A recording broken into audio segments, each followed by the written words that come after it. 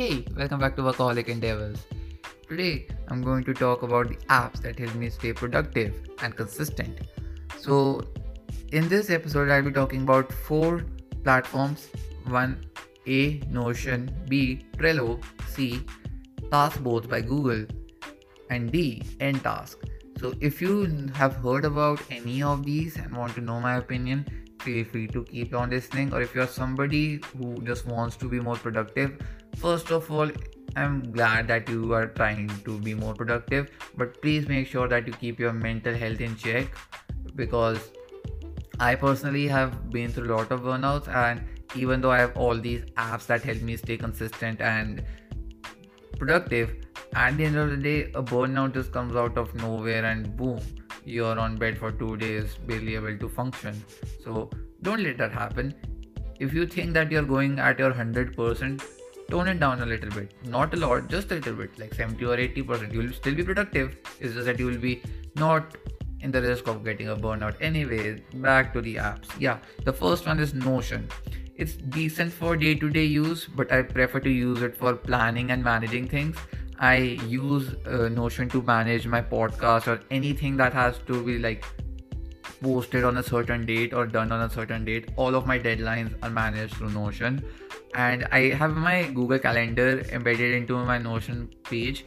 So I have this really huge workbench where everything that has something to do with my life that needs planning is on that workbench. I'll make a video about how I've set this up, because Notion is a really complicated platform, and I understand that. And then, like, I understand that Notion is a complicated platform. I don't understand Notion, so I just like learned a few tricks here and there, shortcuts. Instead of using all those formulas and stuff, I just use those shortcuts, and things are good. Like, they aren't as efficient as they would have been had I spent 10 hours learning every single code for Notion. But like, yeah, it's a great platform. Like, I highly recommend it. It's just that to use Notion, you need to have that foundation laid of being able to organize stuff. Prior to Notion, I used to use a diary, and like I would like jot down things, make huge tables, put everything here and there, put cuttings of extra sheets because the page ran out and all of those things. I used to do that, but then that, like, I had to shift my room and I lost that notebook in that. And this one time, one of my family members was really close to looking into that notebook, and I didn't want that to happen, because even though it's just work related stuff, I don't want them to see how much stuff I'm doing, because they get concerned about my productivity. Anyway, see, I'm rambling about something that isn't important. Trello, let's talk about Trello. Trello is perfect for day-to-day use. The interface is much more easier to understand than Notions.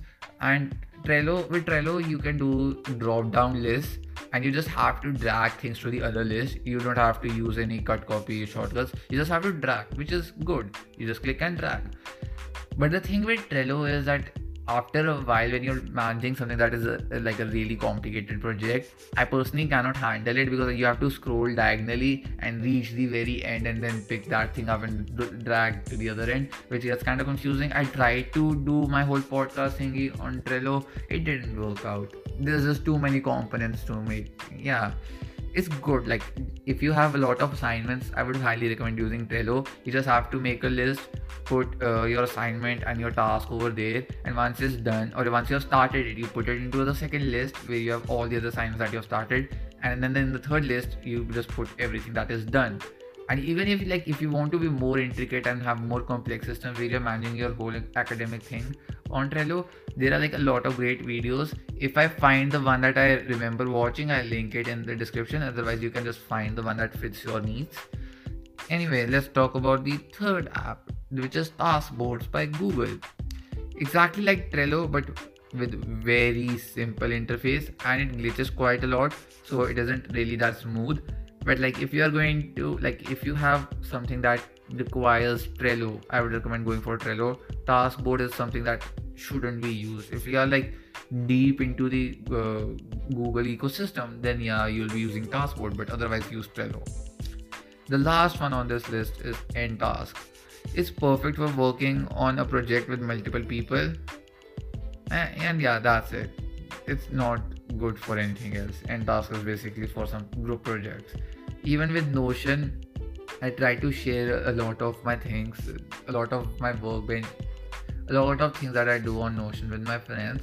But the thing is that they aren't comfortable in using Notion because it's like it right off the bat. Notion is really complicated for a newcomer, similar to LinkedIn. Like the way it has so many options on your profile, or anybody who's new to such stuff gets really confused, and it's fine. It's okay to feel overwhelmed.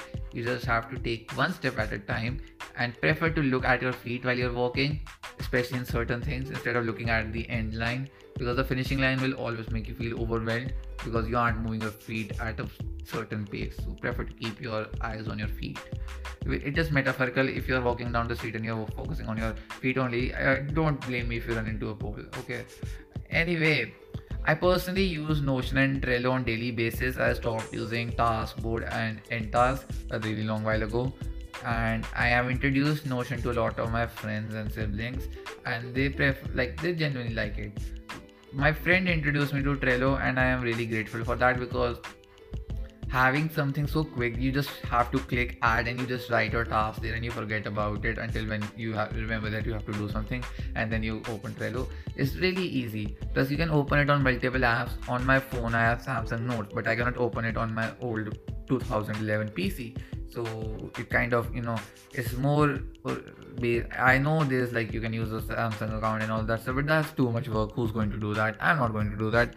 Anyway, that's the end of this episode. Hope you have a great day, and I'm sorry for rambling so much. Bye.